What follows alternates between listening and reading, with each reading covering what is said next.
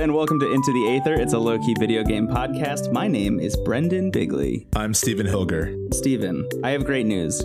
Finally, after all of these years of waiting, I don't know if has it been years? I don't know. Dead Cells is a video game that is out, and you can buy it on Nintendo Switch. It is out of early access. You can play it. I think it came out last year on PC in early access, but it is officially out everywhere on Xbox One and PS4 and Switch, which you and I have been playing it on.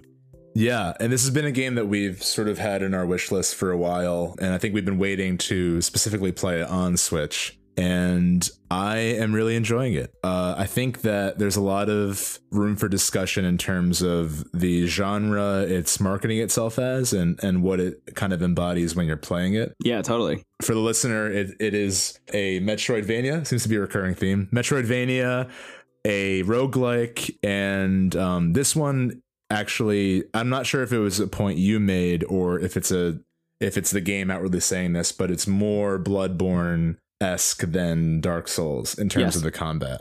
Yep, absolutely. It's very frenetic. It feels more like a fighting game, weirdly, than a roguelike generally does. Even more than Hollow Knight. Like Hollow Knight, you know, there are a lot of comparisons to be made between the two. A lot of people are saying, oh, there's these two great Metroidvania, Dark Souls inspired games out on Switch right now. Which one should I buy? I would say that Hollow Knight, although the combat gets very, very intense towards the end of it, Dead Cells starts off like you are playing Street Fighter, which is amazing. It is wild. Yeah. It definitely, we were talking about this earlier, but it reminds me of a lot of side-scrolling Sega Genesis games in a good way. Yeah. And basically you start off as this beheaded prisoner who gets embodied by these cluster of cells, and now you have a ball of fire for a head. Which is wonderful. Which is great. It's a great look. Did you say it's like Vector Man? Yeah, it's very Vector Man. Some of the enemies also look almost exactly like Vector Man, which is weird. They do, especially in the beginning. And whenever you kill an enemy, sometimes you can pick up cells that some of them will upgrade certain attacks. They might give you more health. Some of them are more permanent bonuses. And then whenever you die, you respawn as a new headless body, and you basically lose all of that. But what's cool about the game is that rather than, I mean, it is frustrating when you die, but whenever you die, you kind of learn a little bit more about the story, especially in the beginning, because there's sort of like a warden or someone who's there with you in the beginning that's like, hey, have you noticed how this place looks different whenever you die? And you're like, yeah, I have noticed that. I've noticed a lot of new things while I've been going through this. This is a very transitory period of my life, actually. Yeah, and you meet a lot of these strange alchemists who seem to know more about you than you know about your character. And they're like, oh, you found these items and you've been killed by these enemies. And you can spend cells to unlock perks that allow you to respawn with certain items, which is really cool. So the whole game is kind of built around the idea that you are going to keep dying. And it's interesting sort of experiment on like while you're dying, you're actually experiencing new layouts of the map. You're getting better at fighting the enemies. You might find really different. All the items are super different. I'm still learning like which I like the most. There's one that's like a Hadouken of ice that freezes everything in front of you, which is fantastic. It's incredible. My favorite layout so far is the twin daggers, that ice Hadouken I mentioned, and then there's there's like a grenade type weapon, but it's just a fixed spinning plate basically that just like keeps stabbing enemies near it.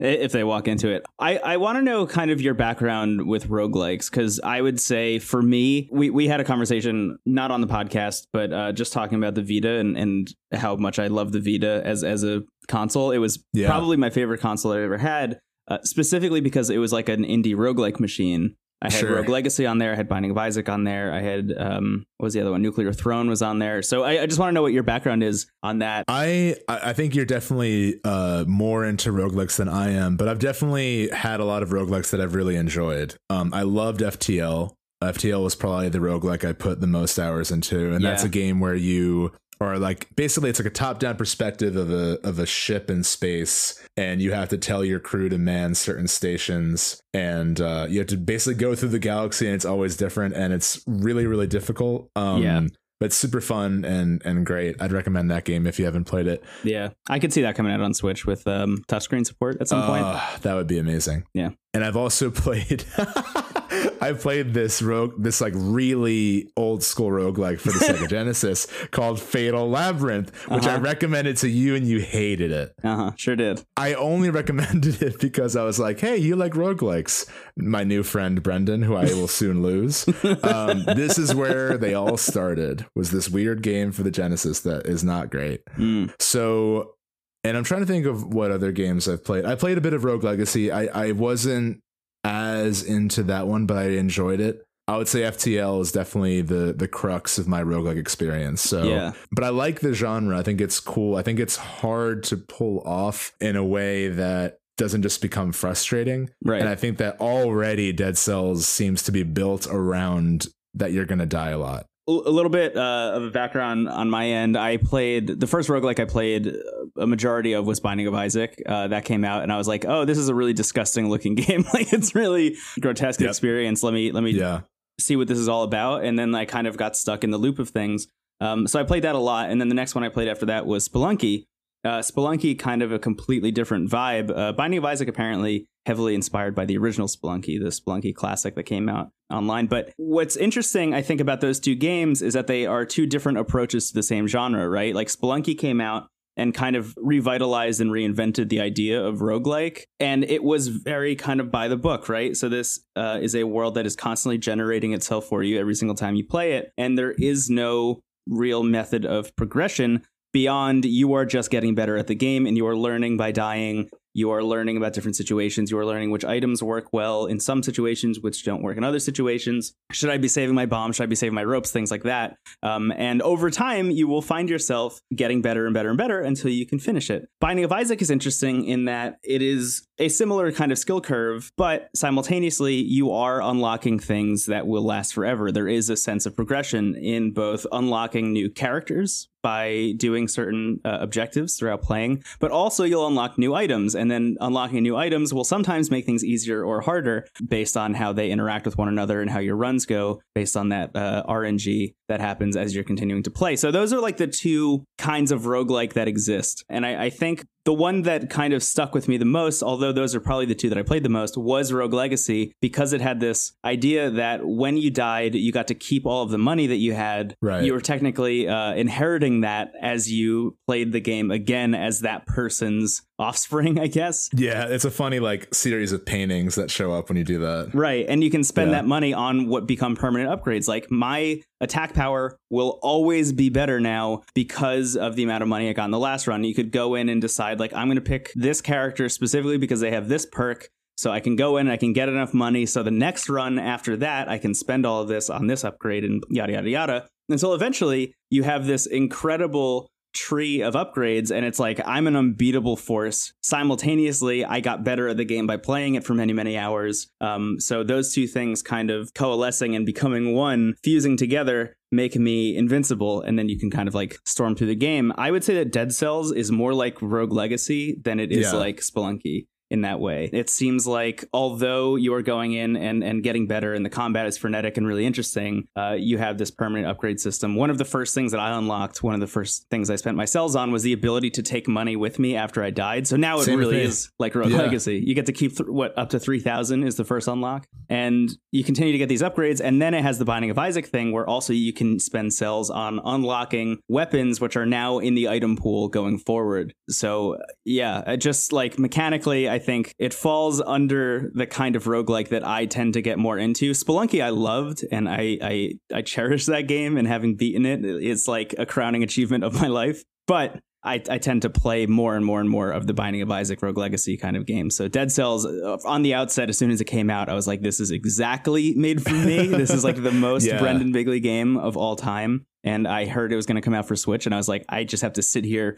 patiently for a year until that happens. And here we are. So I went in expecting to like it as well. And I think because we definitely both enjoy elements of similar games in terms of like, you know, we both really like Hollow Knight, and I think that everything that I knew about it, because I kind of went in blind. I hadn't watched any videos of it. I hadn't seen any early access gameplay, and it plays just like it promises, basically. Yeah. But what I really like is that the music is great. Like I don't know, I wasn't expecting it to be bad, but I'm like really into the soundtrack. Yeah, it's awesome. And the game's tone is a lot goofier than I thought it was going to be. I had no idea that it was going to be as funny as it is. Yeah. It does not take itself seriously really at all, which I'm surprised by. Because I think it's inherently morbid. I mean, the first thing you see, the first sound you hear is like you see like the cells fall out of the gutter. Yeah, just like boogers, like living boogers falling from the sky. Yeah. But the moment that made me laugh was when you're first in that alchemical laboratory, which is sort of like your home base every like rest point.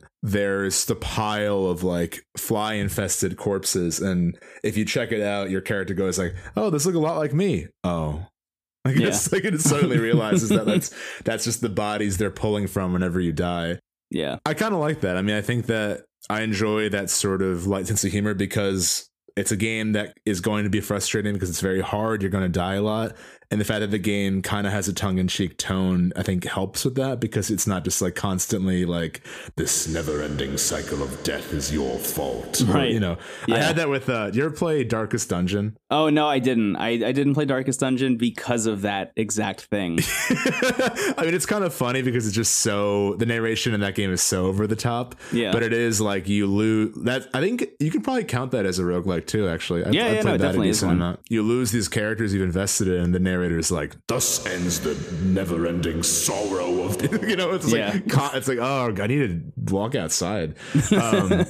So I enjoy that Dead Cells is sort of a breath of fresh air in terms of the tone you'd expect from a game like this. Yeah, kind of all the best roguelikes I find, or at least the ones that I've liked the most, have all kind of had that vibe to it. Like FTL, I played and enjoyed, but did not get as into kind of for that reason. It like took itself very seriously, which it should. It is a great game and tonally kind of hits the mark. But the ones that I tend to find myself drawn to are like the Rogue Legacies or the Spelunkies or even Binding of Isaac, which as grotesque as it is, like is a just inherently kind of goofy premise. Yeah, in a way, sure. In a like a morbid way. But yeah, Dead Cells is fantastic tonally. I was really surprised by it. I also find it, I feel cool playing it, which is interesting. You know, what do you mean by that? Just in a way that I wasn't expecting. Like, I'll say this. When I started playing the game, I would say the first 3 runs, I was like, I don't think this is what I wanted it to be. I didn't like it very much. Interesting. For the first couple plays. So my first playthrough, I got up to the first boss, like my first run.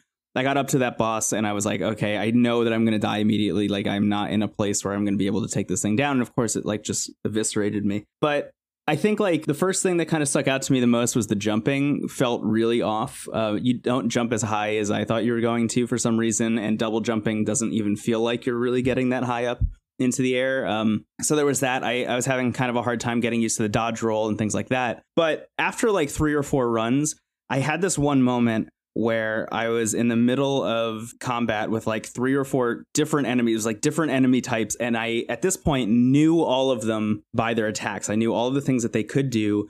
They telegraph their attacks really well. There's like literally an exclamation point that pops up above an enemy's head before they do a thing. And they telegraph which attack they're going to do if they have multiple. So it was this moment where there were 4 enemies there. They were all attacking simultaneously. And I went into fighting game mode where I was like, I know exactly what I'm going to do. And I pulled off a series of dodges, attacks, like throwing items, using 2 different kinds of attacks. So you can have 2 different weapons simultaneously. And I planned out and knew exactly what move I wanted to do when. Pulled off every single one in succession, and then had a moment that I usually only have when I'm playing a really intense game of Overwatch or like a really competitive game of Destiny or like Melee or something, where I actually had the pop-off moment. Like I jumped out of my chair and I was like, yes, I cannot believe I pulled that off. And from that moment on, it was like, I love this game. This is exactly what I wanted. Like, it's so tight and precise. I think it works because I think I went in, you know, having played a lot of Hollow Knight recently, and I feel like with Hollow Knight and with Dark Souls, you have those moments of intense combat. Yeah. But most of the journey is very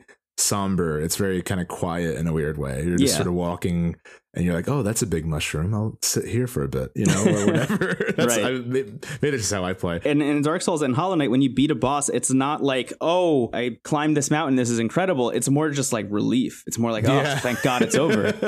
In Dead Cells, whenever I beat something, I'm like, yeah, I am the golden god. I am the best person who has ever walked. And you get showered with treasure and items and stuff. It reminds me a little bit of, I think the game shines when you have those moments where there's like 8 things coming at you and you're just like fighting stuff on the way to the boss. So just constant, rolling out of the way. That's where it really comes together. And I think it reminds me in that way a bit of Strider. I don't know if you ever played that. I didn't, but I know I've seen a lot of gameplay. Yeah. That's a really old Sega game that is like basically like about a ninja fighting stuff in a somewhat similar fashion. This is much more graceful than the original Strider was. Although they remade it in 2014 and it had they had sort of similar like fast-paced combat, but yeah, I like the vibe I'm getting from it. I don't know. It's still a little early for me to know, like, where, like you said before, like with investing in a roguelike, it's like, how many runs do I want to do? How far do I want to get, kind of thing. Yeah. And I'm really enjoying it. And I'm just sort of figuring out, like, okay, is this going to be a game? It's going to be like a go-to game, or am I going to kind of get to a point where I'm like, I feel like satisfied with this experience, you know, I'll move on. I'm also at a point now where I only have had a Switch for like maybe a month, and I have all these games kind of like staring at me longingly. So yeah, you're in a position that I am glad I am not in at the moment, because you simultaneously have Octopath, Zelda, Okami comes out tomorrow, Dead Cells, Hollow Knight. Like, you're kind of stacked. I'm in a nice spot at the moment where I just have Dead Cells and that's it. Yeah, I definitely I put Octopath on a resting bench for a bit, because I dumped like almost 40 hours into that game right away. Yeah, and I'm like, I really want to talk about something else. I think we talked about Octopath as much as we possibly can. So, but yeah, I'm really enjoying Dead Cells. It's a super fun game, and again, like, you feel cool playing it. You feel really satisfied pulling off these intricate combos that you don't in similar games. Yeah, you don't get that same catharsis. Yeah, I adore the item system in this game. I love it so much. So you basically start off with a sword of some sort, and they'll give you an option between a long-range bow or a shield to start with if you want to, and you can spend cells on making sure that the bow and shield that they give you to start, and eventually your sword, could pick from the item pool of things that you've unlocked as well, which is kind of cool. So instead of starting with like this basic gear, you can get kind of like upgraded stuff. But over time, you'll start unlocking or start finding and using these like trinkets. There's a bunch of different ones. My favorite personally is like a little turret that you can throw down, and it just, like, I don't know, it shoots enemies. It's literally a turret, but you have to stand kind of close to it or else it won't work, and it'll like make them bleed or whatever. And you can continue to upgrade these things over time as well. So there's a little guy in the like in between areas where you can have him upgrade the items that you have with you to be better and reroll their stats and reroll the effects that they have. So it's like, oh, now if it's bleeding, it also takes poison damage for some reason. Why not? Or now the shots will pierce through enemies, so you can hit multiple enemies at once. So you get those kinds of things, but then simultaneously, you can also get new swords and new bows and new shields and things like that. I don't know if you've used the shields as much. I kind of bounce back and forth between using them or not, but I really enjoy the idea of, and I'm not good enough to implement it yet, so I'm staying away from them, but I like the idea of perfect parrying in the way you can with like Bloodborne. Yeah. If someone goes and hits you or shoots you with a projectile, if you throw up the shield at the right time, you can deflect, almost like Fox in Melee. You can deflect that item back at them and you don't take any damage. But if you're a second too early or too late, you'll take, I think, 25% or somewhere in that vicinity of the damage and maybe still reflect. It's really the shield is an interesting mechanic. There's so much depth to it. It really does feel more like a fighting game than anything else. Yeah, and I think what's cool too is that, well, I go for the bow over the shields. Yeah, me too right now. I've also like favored getting the whip as well. I don't know if you use the whip at all. Yeah, the whips are awesome. The whip is great.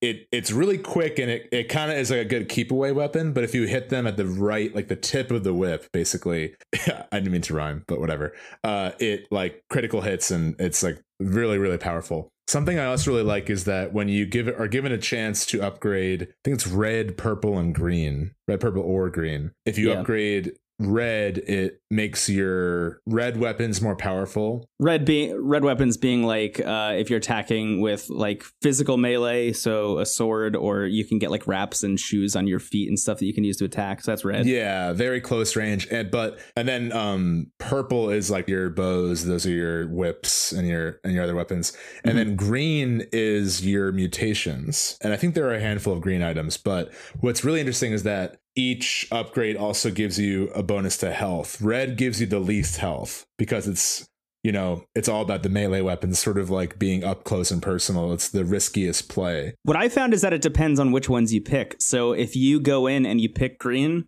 over and over and over again, eventually your red upgrades will actually upgrade your health more than the greens will. Oh, interesting. I didn't know that. I guess that makes more sense. But in the very beginning, green, at least for me, was the most. Maybe because I just kept doing red. What I also love about this game, and I have to say before I forget, I don't know if you've played around with the pause menu at all. But no, I haven't. In options, there is there's sound, video, all that stuff. And then it just says diet. And you're like, what?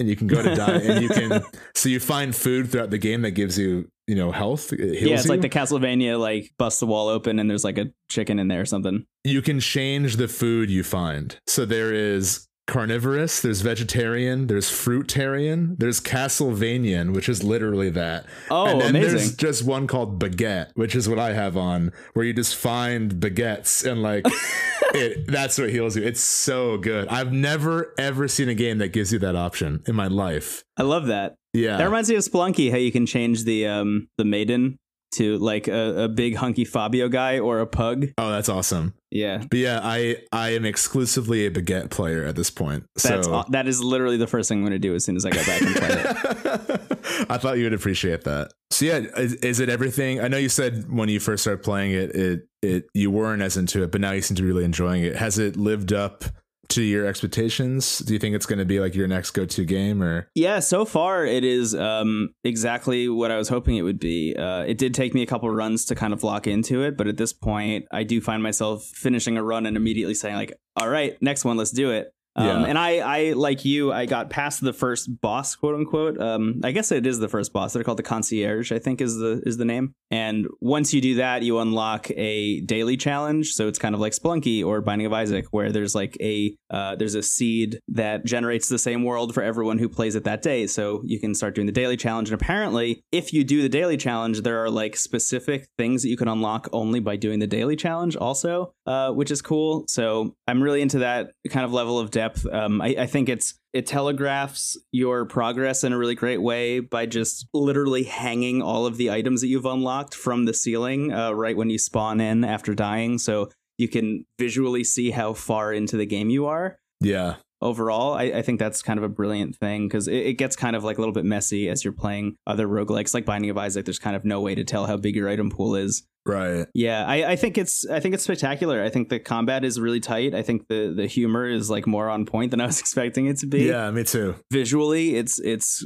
stunning. It's a beautiful, beautiful game. It is, yeah. Yeah, and the port is good. I saw some complaints on the Nintendo Switch subreddit saying that there are some frame rate issues. I haven't run into any of those yet, but that also doesn't mean that they're not there. And Motion Twin, the developer, has mentioned like we're working on patching it to fix that kind of stuff. I've run into that, but it hasn't impacted it at all. It's usually when I find a big treasure chest that like suddenly it just clips. So it hasn't been like while I'm in a big battle or anything. Have you found the haunted treasure chests yet? Yeah, the cursed ones. Yeah. Yeah. Do you want to talk about what those are? I love that. Like, so you can find these big treasure chests that have like cool items in them, obviously. But then there are these like cursed ones that have a face and they go like, hey, you hit me. And then like you put your hand in and like pull out like all this blood. And then you're given like a lot of cool stuff, but then you're cursed.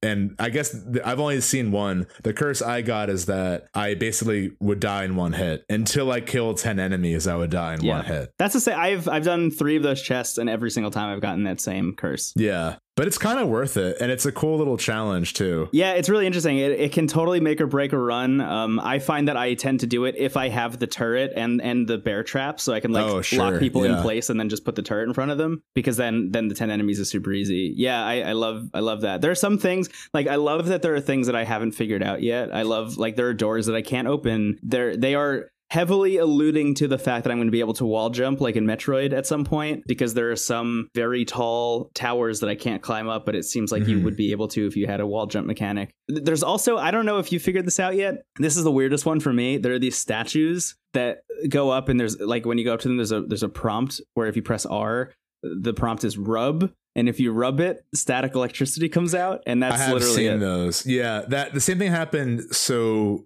there were like mounds of green mush that the prompt was tickle, and they would just like, it was kind of gross.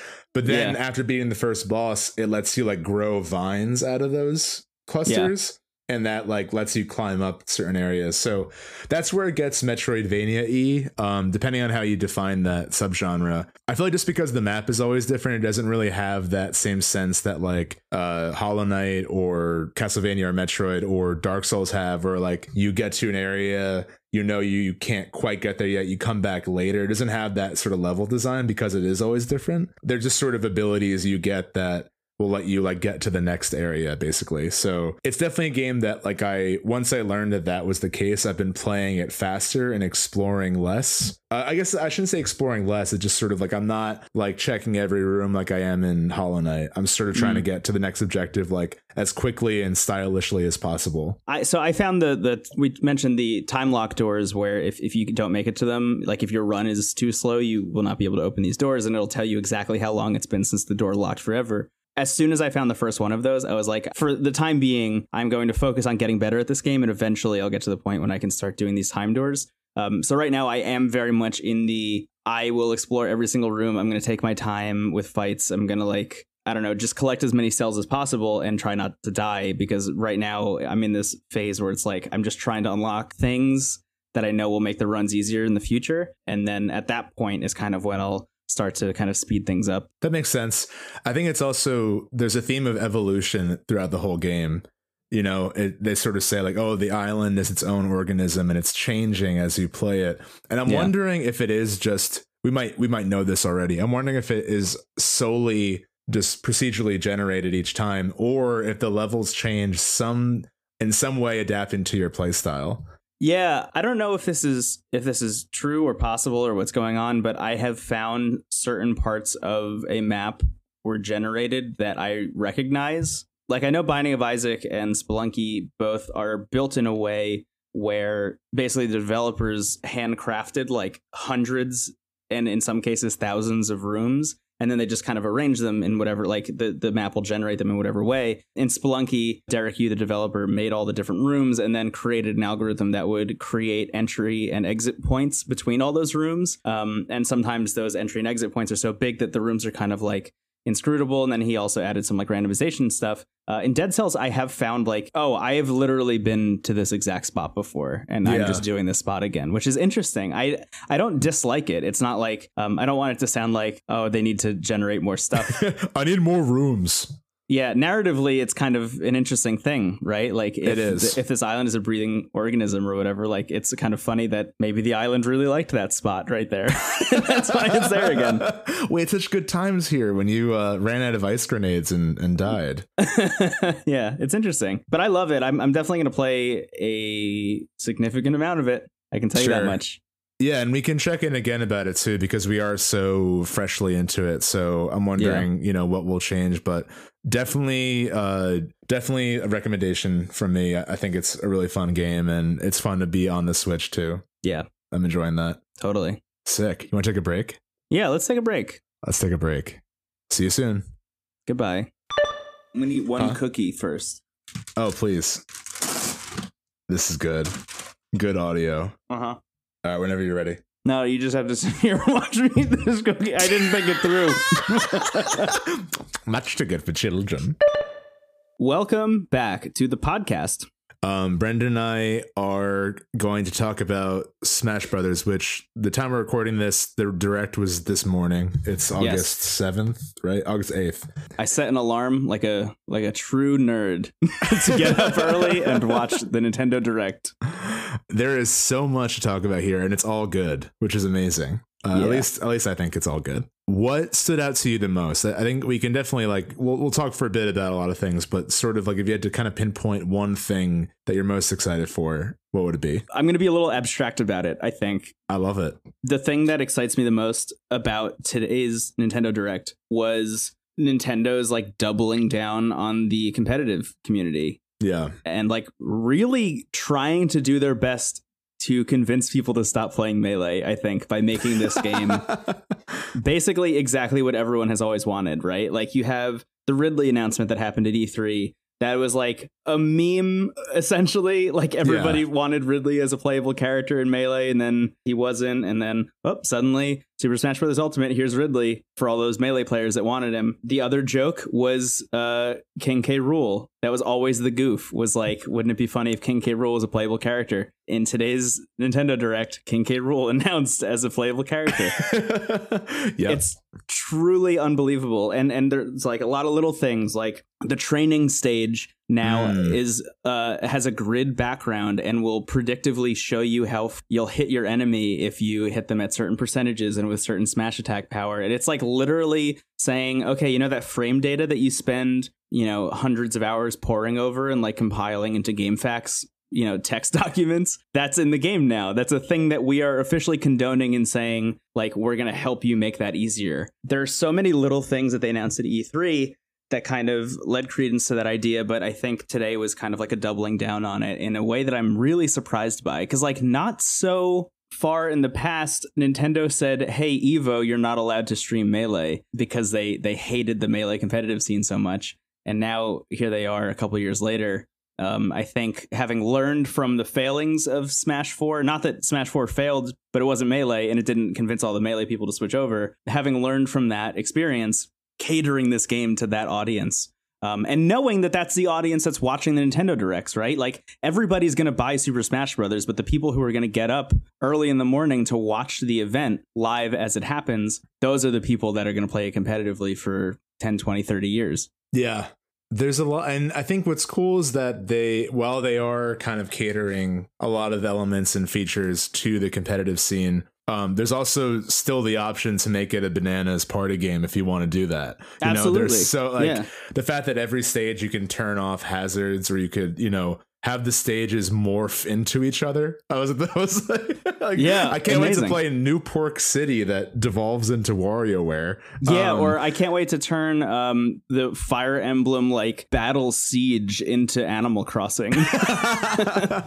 So there's a lot of like switches and levers you can like use to your liking to make the experience you want. If you want, the Final Destination, no items, all that. So I like that freedom of making the game however you want it to be. I think that's really cool. Yeah. I'm really excited about King K. Rool.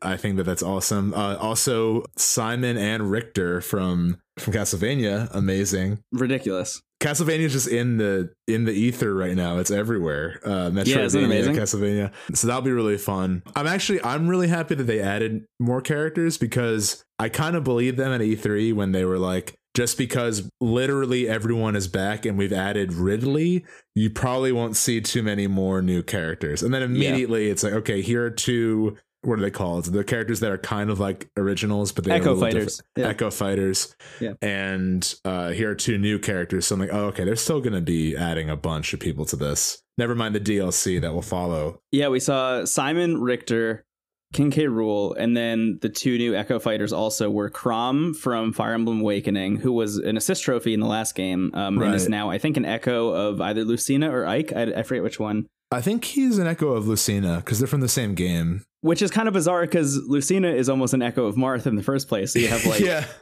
don't know what the familial connection is between Echo Fighters in that case, but and then the other one is Dark Samus from Metroid Prime 3 Corruption. That was 2 Echoes. Was it? Yeah, I think so. I thought it was 3, because I remember like every game for the Wii was like there was a dark reflection of the main character. Like maybe it was 3. Yeah, it was either 2 or 3. Yeah. But yeah, I'm really excited. Something that also stood out to me that I couldn't believe what I was seeing is that you could use your Switch as a Spotify, like a Super Smash Brothers soundtrack Spotify device. There are something like 800 music tracks in there, some unbelievable number. And they said that they are arranging it in such a way where you can just go into a specific game franchise's library, just listen to all the music tracks for that, but you can also build your own playlists. Yep. And it'll continue to play the music if you put the Switch into sleep mode. So they literally want you to take your big ass Nintendo Switch and like hold it and listen to it like it's an iPod. I can't wait to be that guy on the train that's just jamming to his Switch. Like no game, just you hear like the faint echoes of Animal Crossing soundtrack. Like, what is this guy doing? Yeah. Oof. That honestly, I might do that because why not? Because I'm gonna do it. But I love that, and also just the idea that like they're literally highlighting layouts of like, oh, the Echo characters, the Echo fighters, they can either be in their own part of the character select screen, or they can be like on top of the character they're associated with, and you can switch who's premiered in the thumbnail. You can choose the soundtrack for a game's for a stage as long as it's in the same series as a game. So like if it's a Zelda stage, any Zelda song is sky's the limit. It's a really great way of doing it. Yeah, there's just so many. It feels almost like they are clearly putting so much love and work into this game, but there's a subtext of please never email me again. Holy shit, you can never ask for anything else after this game comes out. I guarantee the last direct is going to be like, and by the way, the story mode is like Waluigi's like Waluigi dating sim. He's the last fighter. Yeah. So please stop emailing me. The last direct is finally the Waluigi solo game. Because there's a part of the menu that was like blurred out, and they're like, you might see that part of the menu that's blurred out. We'll talk about that next time. Yeah. In adventure mode like Brawl had? I think so. I think it will probably be something, which I always look back on the Subspace Emissary like it was like a fever dream I had, and I'm kind of curious what they're gonna do. It's always so goofy. I love it. I enjoyed playing it, but it was not good. You know what I mean? Like it was not a good experience, but it was also absolutely hilarious. I just couldn't believe my eyes. It felt like in the beginning it was like, okay, this is fun. Like once it got to like we're gonna pair Captain Falcon with Olimar, I'm like, they're just running out of ideas here. And then it was either they ran out of ideas or they did not think before they started, you know? Yeah. I don't even know. I have no comparison for the Subspace Emissary. It is in a world of its own. It's Kingdom Hearts. It's Kingdom Hearts because then you fight like Master Hand's true puppet master Taboo. Yeah, and Master Hand's brother is in it. It's like, I've never ever wanted this. No one wanted a narrative for this. What's hilarious though is like if you go on the subreddit, everybody wants Subspace Emissary back. It's like number one thing besides Waluigi that everyone's asking for. It'd be fun to see, especially with a roster this size, like try to write a story with everyone in this. Try to write a story where Duck Hunt teams up with Chrom. I want that. Yeah. you thought Avengers Infinity War was impressive. Wait until you see Subspace Emissary 2. Yeah. Oh my God. When everyone is here. Yeah, everyone is here. God. Yeah, I think honestly, again, the fact that Ridley and King K. Rool are in the game and they were basically jokes for like a decade. Yeah. I think Waluigi is like on the radar. I don't think he's like totally cast out. Yeah, so Waluigi showed up in the original E3 announcement as an assist trophy. Mm-hmm. I wonder if because of the online discussion about him, if he's going to get retconned in as a playable character at this point. Like it seems. So here's I think the most interesting, most potentially telling thing. Polygon just ran an article talking about the Nintendo Direct, noting that in the background there is a purple and yellow chair behind Sakurai as he's talking. Oh my God, I love that. And everybody's wondering like, oh my God, are they actually going to do it? Are they actually going to take Waluigi from an assist trophy and like last minute convert him into a playable character? Which I wouldn't be surprised by, because Sakurai is kind of known for hinting at those things. Like I think last night or 2 days ago before the Nintendo Direct, he tweeted something along the lines of like, I am excited for this Nintendo Direct to happen because my eyes are so red from working or something, which was hinting at Castlevania potentially happening. Like in retrospect, like of course that was a Castlevania hint, but nobody would have thought that. So now everyone's wondering like, do we read into the purple and yellow chair, or is that just what Nintendo looks like? Is that just what their office is? Yeah, they love teasing stuff like that. I also liked how in the cinematic at the end when they introduced King K. Rool, it was Donkey Kong and Diddy hanging out, and then they hear like do do and everything's shaking, and then it's King Dedede. Yeah, I kind of wanted it just to end there. Like, how amazing would that have been? It's like, nope, it's just King Dedede. They spent all that time making a cinematic that was literally just like, oh, you wanted King K. Rool, but that's never happening. Like, you got Ridley, you got the thing that you wanted.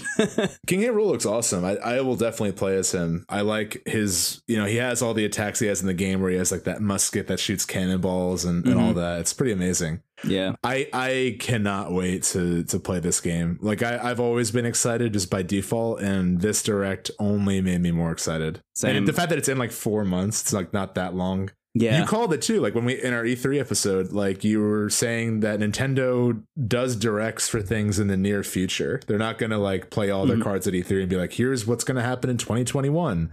Right. Whereas everyone else is like, this will come out eventually. Here's a 2008 cinematic of the Final Fantasy VII remake coming soon for PS3. Yeah, I am like floored by this game. Every time I see it, I am just surprised over and over and over again. I'm interested to see, and we'll talk a little bit more about Evo soon, but I'm interested to see what the split is going to be like in the community, because like when Brawl came out, that was kind of an infamous split in the Melee scene where like some people were playing Melee and some people were playing Brawl competitively, or as competitive as you could make that game.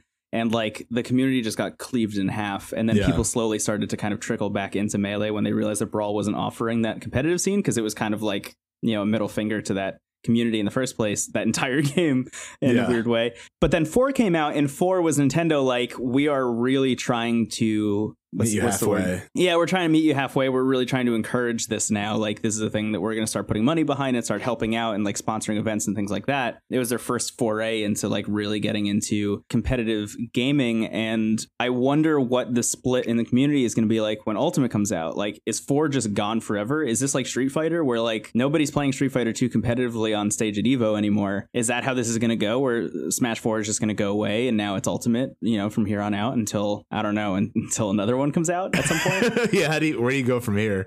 I feel like the next Smash game would literally just be like Mr. Game & Watch looking at the sun. Like, like nothing.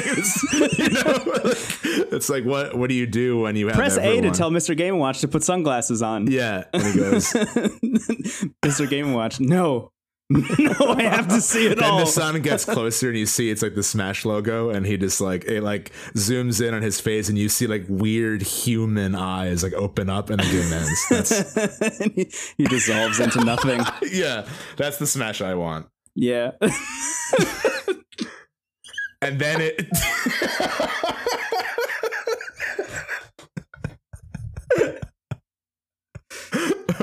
Super Smash Brothers, nothing. And it's just Sakurai being like, fuck off, let me retire. Here's nothing. Sakurai is old and retired at this point. I gave you Ultimate. What else do you want? Everyone's like, you didn't put that guy from Comic Zone in the game. He's like, fuck off. You get nothing. Excuse me though.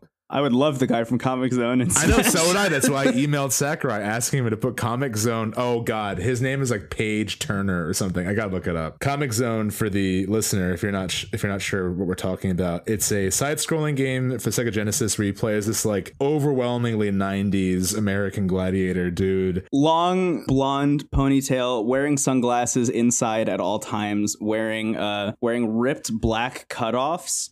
I think he's wearing Converse shoes, and he also has a denim vest where he ripped the arms off. This would be an awesome cosplay, I feel. Anyway, his name is Sketch Turner, not Paige Turner. Sketch Turner is a quote-unquote starving artist and freelance rock musician living in New York City. Holy shit. This started as a bit, but I really want Sketch Turner and Smash. I think we can make this happen. Think about a comic book. Now this is becoming real, and now I know the pain Sakurai probably deals with on a daily basis. Someone's like, hey, just in case you haven't been thinking about Smash Brothers, I have an idea. Can you put in Jeff Goldblum from The Fly?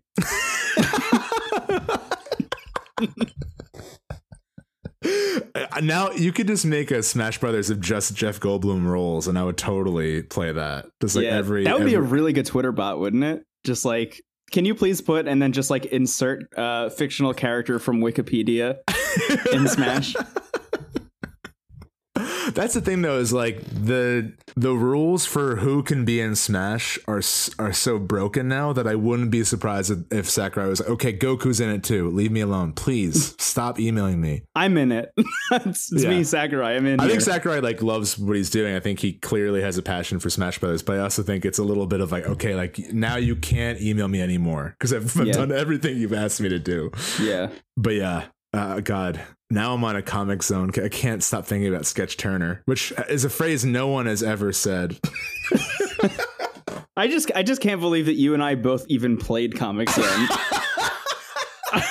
I can't believe that we're the two people that played Comic Zone found each other and made a podcast.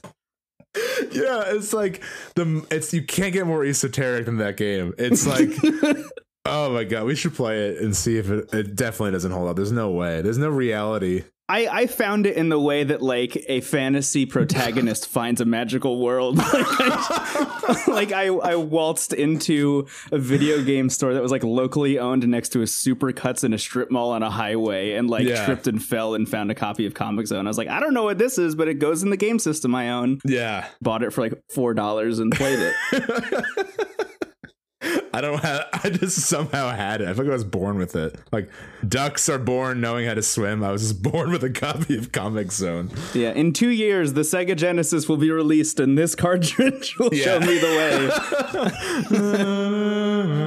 Oh my god, we've lost our minds. I unleashed a demon with that. Yeah. I do wonder though, like the question that I think is worth considering is like, is this going to be the last Smash? Because it might. I mean, I think it's going to be Sakurai's last Smash at least. Yeah, for sure. I just think that like, the Switch clearly has a long lifespan ahead of it.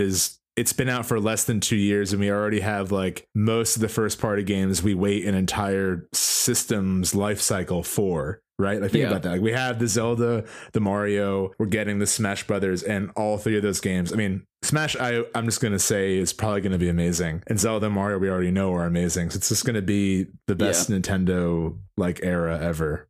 I'm excited. It honestly feels like GameCube again, weirdly. Not since then have I felt like Nintendo was so on the ball. They had wins, obviously, here and there on the Wii and the Wii U and the 3DS, but I feel like GameCube was like this dominant era where although the console wasn't the most powerful in that landscape, the games that Nintendo was releasing were so far and away like the most interesting and inventive things happening in the gaming space at that point. And I feel like that's where we are again, both in hardware and software. Like Nintendo is killing it.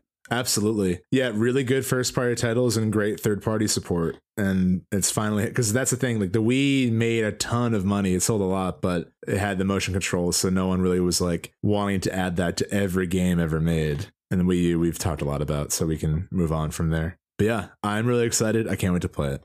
Yeah. Super Smash Bros. Ultimate out on Nintendo Switch in October. I don't know if you noticed, but at the end of the direct, like after they reveal King K. Rool and like, ha, it's over. It like the camera, like a handheld shaky camera, like cuts to the back room and Sakurai is on the chair, and you just hear the like sound of like a page turning, like he's like slowly skimming a book, and then the camera like goes past his face and goes on the pages. Who's that? It's Sketch Turner, and he's just I can't do this anymore. Well, I think now's a good time to take a break. Yeah, it's probably a good time to take a break because this is never gonna end. We gotta get out of here. Let's run away from this bit. Oh, you know what we didn't talk about from the direct at all? Luigi is dead. Here's how this will all unfold. The next direct, that green part of the menu that was blurred out, and they said like, we'll talk about that later. It says Luigi's funeral. You click on that and it's the whole roster. All 70,000 people are there. They're all paying their respects. They're all mournfully dressed. And then you, again, just like King K. Rool, it's like, it shakes. Hand punches out of the grave. It's a purple glove. It's Waluigi, baby, and he's back from the dead. Oh, man. Yeah. It's gonna be awesome. And that part of the menu is just watching that cutscene if you want to. Just watching that again. It's like, dude, how you like to Smash? Oh man, I've like spent at least 30 hours in Luigi's funeral, dude. It's so good. It's incredible. Rest in peace, Luigi. 1983 to 2018. He was 35 years old. Hey, welcome back to the podcast that you're listening to already. Okay, last weekend was EVO 2018. EVO standing for Evolution. It is the #1 biggest fighting game tournament in the United States. It's been around forever. It's an institution at this point, I would say. We touched on it briefly last week because we recorded it while it was happening, I think, like during, the early bracketing. Yeah. But then the next 2 days after that, that was like all I did. Like I put aside everything else I was doing for that day and I just watched EVO literally all day. And it was the most fun. I forgot how fun it is to watch EVO. I watched Melee and then I watched Tekken and then I watched DBZ. And all three were like earth shattering. We talked a little bit about DBZ last week, but what do you think of the new Tekken? How does it look to you? Or how did you enjoy at least the EVO presentation of it? It's fun to watch. Tekken is a game that I played very briefly when I was in middle school and like didn't really super get into in the same way I got into Smash Brothers and Soul Calibur at that point. Mm-hmm. It looks fun though. It looks fun. Like it was nice kind of have it going from the like side scroller Smash Brothers DBZ kind of like 2D idea to a 3D arena fighting game. So it was nice kind of for that switch to have those in between there. But yeah, I would say of the three, that was probably the least fun to watch. Oh, okay. Personally, but it looks like a fun game. Like I'm sure it's good. I really loved Tekken Tag Tournament. That was sort of the peak of my interest in the series. Because that was like the one that everyone had. Yeah, I grew up with Tekken 2 and Tekken 3. That was another game that my family and I played a lot together. I haven't really played as many of the newer ones. I also kind of switched to the Soul Calibur Smash Brothers train. That was like 2003 GameCube era. I feel like Soul Calibur 2 and Melee were like the fighting games. And it's kind of crazy how well they've aged. Yeah, Melee, I mean, obviously, Melee was on the main stage at EVO this year. Coming back from the brink of death, that scene has kind of exploded. It was, until DBZ happened, it was the highest viewer count for EVO ever. And then a couple hours later, the DBZ finals happened and just skyrocketed. But talk about a game that's fun to watch. It's literally like watching an episode, like in every way. It's just so over the top and fun. Did you watch any of EVO? I have not. I'm just familiar with the games, but yeah. The thing that was kind of amazing about EVO, and I think it's been long enough. I know some people are like wary about spoilers for EVO, which I think is like amazing. That people watch it the same way they do with sports, where it's like they DVR it while they're gone, and then come back. Like, nobody tell me who won. I love that, but I think it's it's been a couple days at this point. Yeah, the thing that was amazing about Melee at EVO, I think like just to give a quick background. So you and I used to work for a video game site, and then we spun off and tried to start up a new one. And one of the like first main stories that I wanted to do was this long-term, year-long report on what it's like to join the Melee community so late in its life cycle. Because that game at that point, I think, was like 12 years old, 13 years old, maybe something like that. And it was being shaken up a lot, right? There were like all these people who were kind of dominant at the game. For those of you who were kind of in the loop, there was a guy named Ken who was like just the best at Melee and would win every single tournament for like years. He was dominant. There was nobody that could take him down. And then eventually a couple people came along and kind of took him down simultaneously. And it was like, 4 or 5 people that all at the same time were like, we're going to get to Ken's level. And since then, there's kind of been this power imbalance where like there's some people who are better against other people. So it kind of just depends on who gets bracketed how and stuff like that and who takes what tournament. And over time, it became these 5 people that they called the 5 Smash gods, or the 5 gods of Smash, who were like always winning tournaments all the time. They all played mostly as different characters, which is interesting. So like you just kind of needed to know those matchups. And like those were the 5 people you needed to take down. And there was this kid from Sweden who was named Leffen, who had a really weird history where he was like the villain of the Smash community for a while. He got banned from tournaments in Sweden for an entire year at one point. Oh, wow. Because his behavior at events was so toxic, and his behavior like on the Smash forums was so toxic, he just got banned. After that year, he kind of came back and was like he was just a better person in general, but also had been practicing a shitload. Oh, no. And started to slowly take down the gods of Smash one by one. And he was like, I don't want you to put me in that same pantheon. I want to show you that anyone can practice super hard and then take these people down. Like you can start Smash now and become better than these people ever were. So this year he won EVO. He is the champion of EVO 2018. And it was like miraculous. Like knowing that backstory, knowing all of that about him, it was miraculous watching him in the finals against Armada, who is he was probably considered #1 in Smash. is also the person who decided to ban him from tournaments in Sweden. So you have like that old school rivalry happening as well. Wow, that's a really I don't want to say a Greek tragedy, but like sounds like a very historic moment. Yeah, it was just an unbelievable event to watch, because like even when I was kind of getting into the community and starting to practice and like starting to learn what it takes to get to that level, Leffen was already kind of on his way there, but that was still 4 years ago that he like that he was like maybe halfway into that journey, and it paid off this year finally. And it was just an amazing thing. That community is so interesting and volatile in who is best and who is on their way in or out at any given moment. And the fact that game, which was made to be a party game but had so many strange glitches in it that allowed people to turn it into a competitive game, like that to me makes it the most fun fighting game to watch these days, because you can see personality in how people play. And you can see the same thing in games like Street Fighter and DBZ, but not on the level of Smash for some reason. Like you see two people playing Fox, and I can tell you like that person is Leffen and that person is Mango, who is another like top player. You show me two people playing Marth, and I could probably tell you the difference between the two of them. Like once you start watching enough of these matches, you can kind of start to see people's personalities come through and how they play. It's really, really amazing. There's a 9-part documentary that came out about Smash years and years ago. It's called The Smash Brothers. It's on YouTube, I think, somewhere. There's a line that I always think about whenever I watch Melee from that documentary, where this guy, he goes by Prague. He was like the commentator for like everything in Melee for years and years. He says, most fighting games are like classical music. You have to play them a specific way. There's a best way to play them. Melee is like jazz, where you know all the notes and you know all the scales, but you have to make it up as you go. And that's how I feel watching that game. It's brilliant. Wow. It's brilliant to watch. I gotta watch more videos. The way you describe it is so beautiful. I'm curious. So I remember hearing like in the competitive scene, it was basically Fox, Falco, Marth, Sheik. Are there still only a handful of characters that are viable competitively, or have they since branched out to like give other characters a place in a competitive match? So one of my greatest regrets, I think, was never finishing or publishing that piece that we ended up starting. We went to one tournament that was called Zenith in New York City. That was like a baseline level of like, let's learn just how far down the bracket we are. Like, how bad are we compared to people that come to these tournaments? And how bad were you?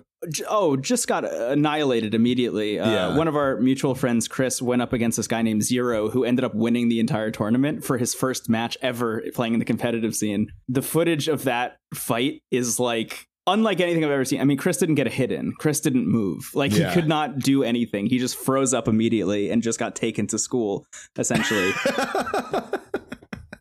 But one of the main cruxes of that piece, one of the things I focused on the most, like getting embedded in the scene and starting to go to local tournaments and like getting better and better and better. I was playing as Marth competitively, but like I had this inkling that the tier list that exists saying things like Fox is number 1, Falco's number 2, Sheik is up there, doesn't apply as much as people think they do. Like the tier list is not as solid as everybody assumes. Yes, Fox is a faster character and there are more interesting things that you can probably pull off, and there are more places to push that character, and like there is a skill ceiling that hasn't been reached yet with him.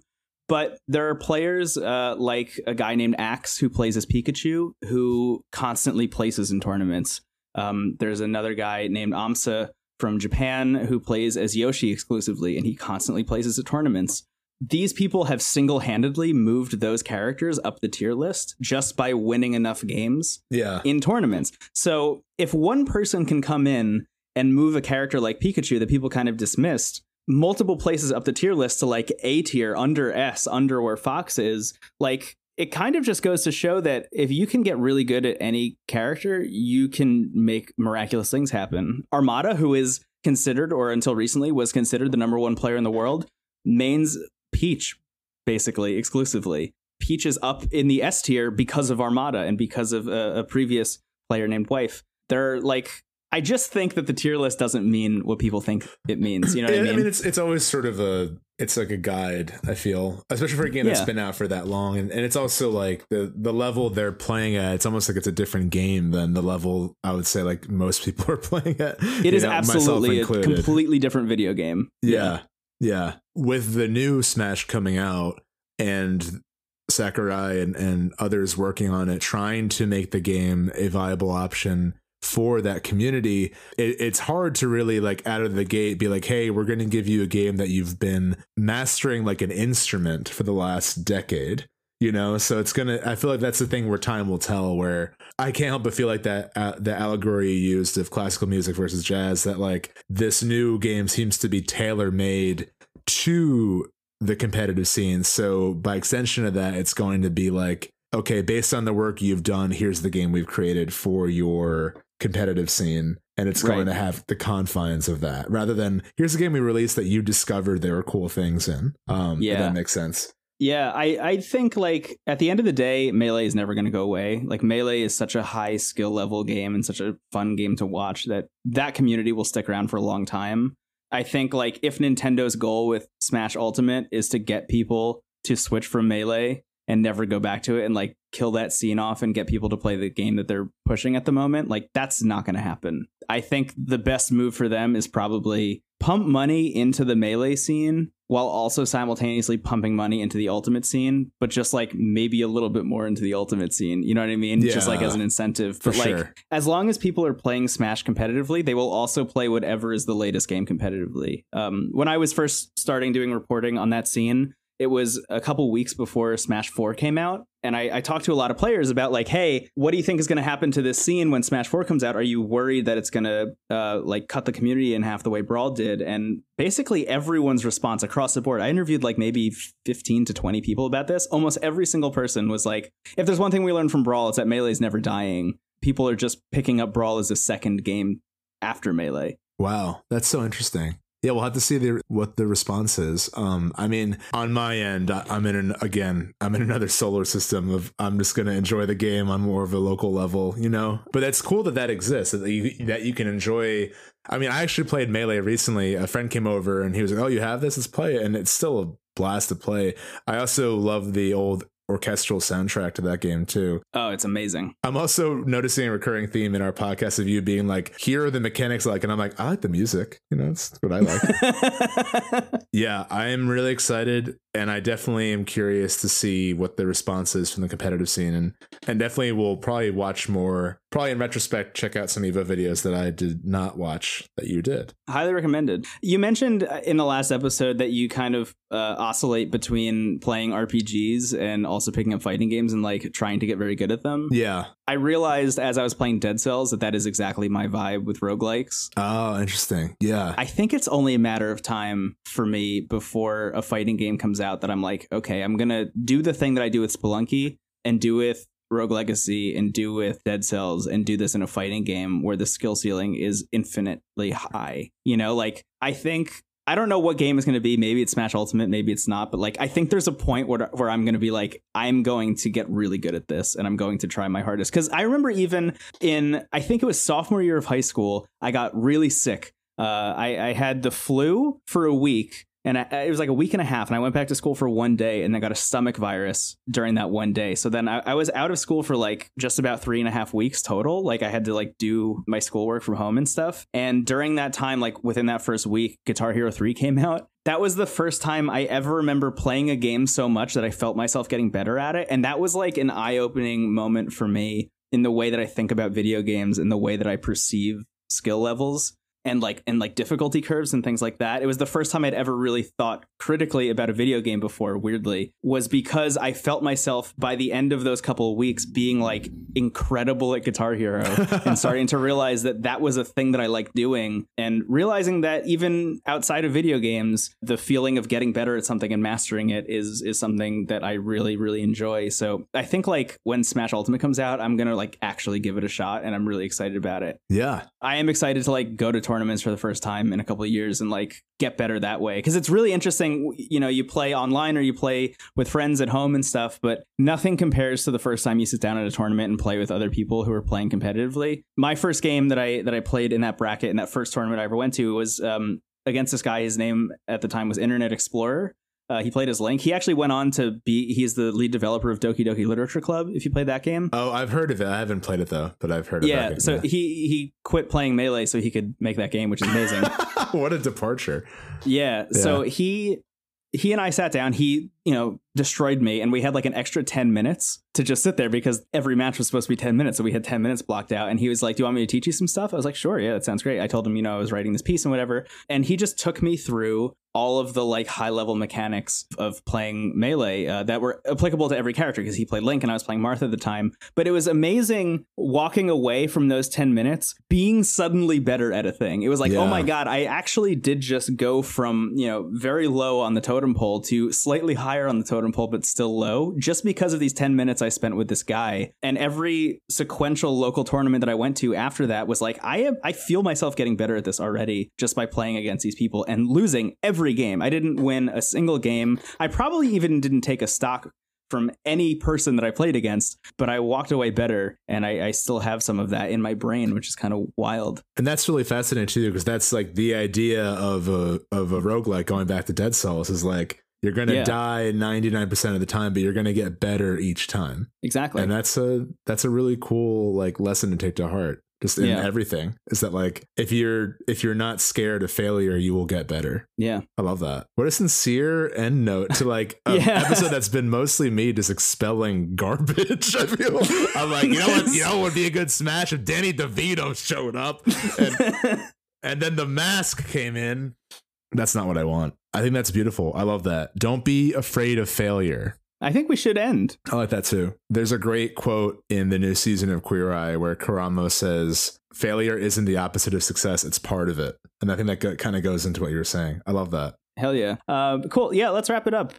Just again, we say this every episode, but thanks so much to the people who are listening and people who are giving us feedback. It's very cool that anyone is taking the time to listen to it in the first place. Yeah, especially in these early stages. Yeah, there are a lot of really, really nice reviews, and we appreciate that. I honestly, like, that means so much, and we have fun doing these, and we're really happy that other people seem to be enjoying the fun we're having. Again, thank you for listening and all that good stuff. Yeah, that having been said, my name is Brendan Bigley. You can find me on the internet at Brendan Bigley. And I'm Stephen Hilger. You can find me at Stephen Hilger. We need to get a good sign off, because I feel like it's always like, and have a good week. And go play Comic Zone. In the words of Sketch Turner, go play Comic Zone. That is what Sketch Turner says in the hit game Comic Zone for the Sega Genesis. Is go play Comic Zone. Yeah, it's like in internal marketing. Anyway, have a great week. The things they do with narrative are just unbelievable. It's really defies sort of two mediums at once. It's sort of the thread in which I live my life. Yeah. All right. Goodbye. All right. See ya. See you later.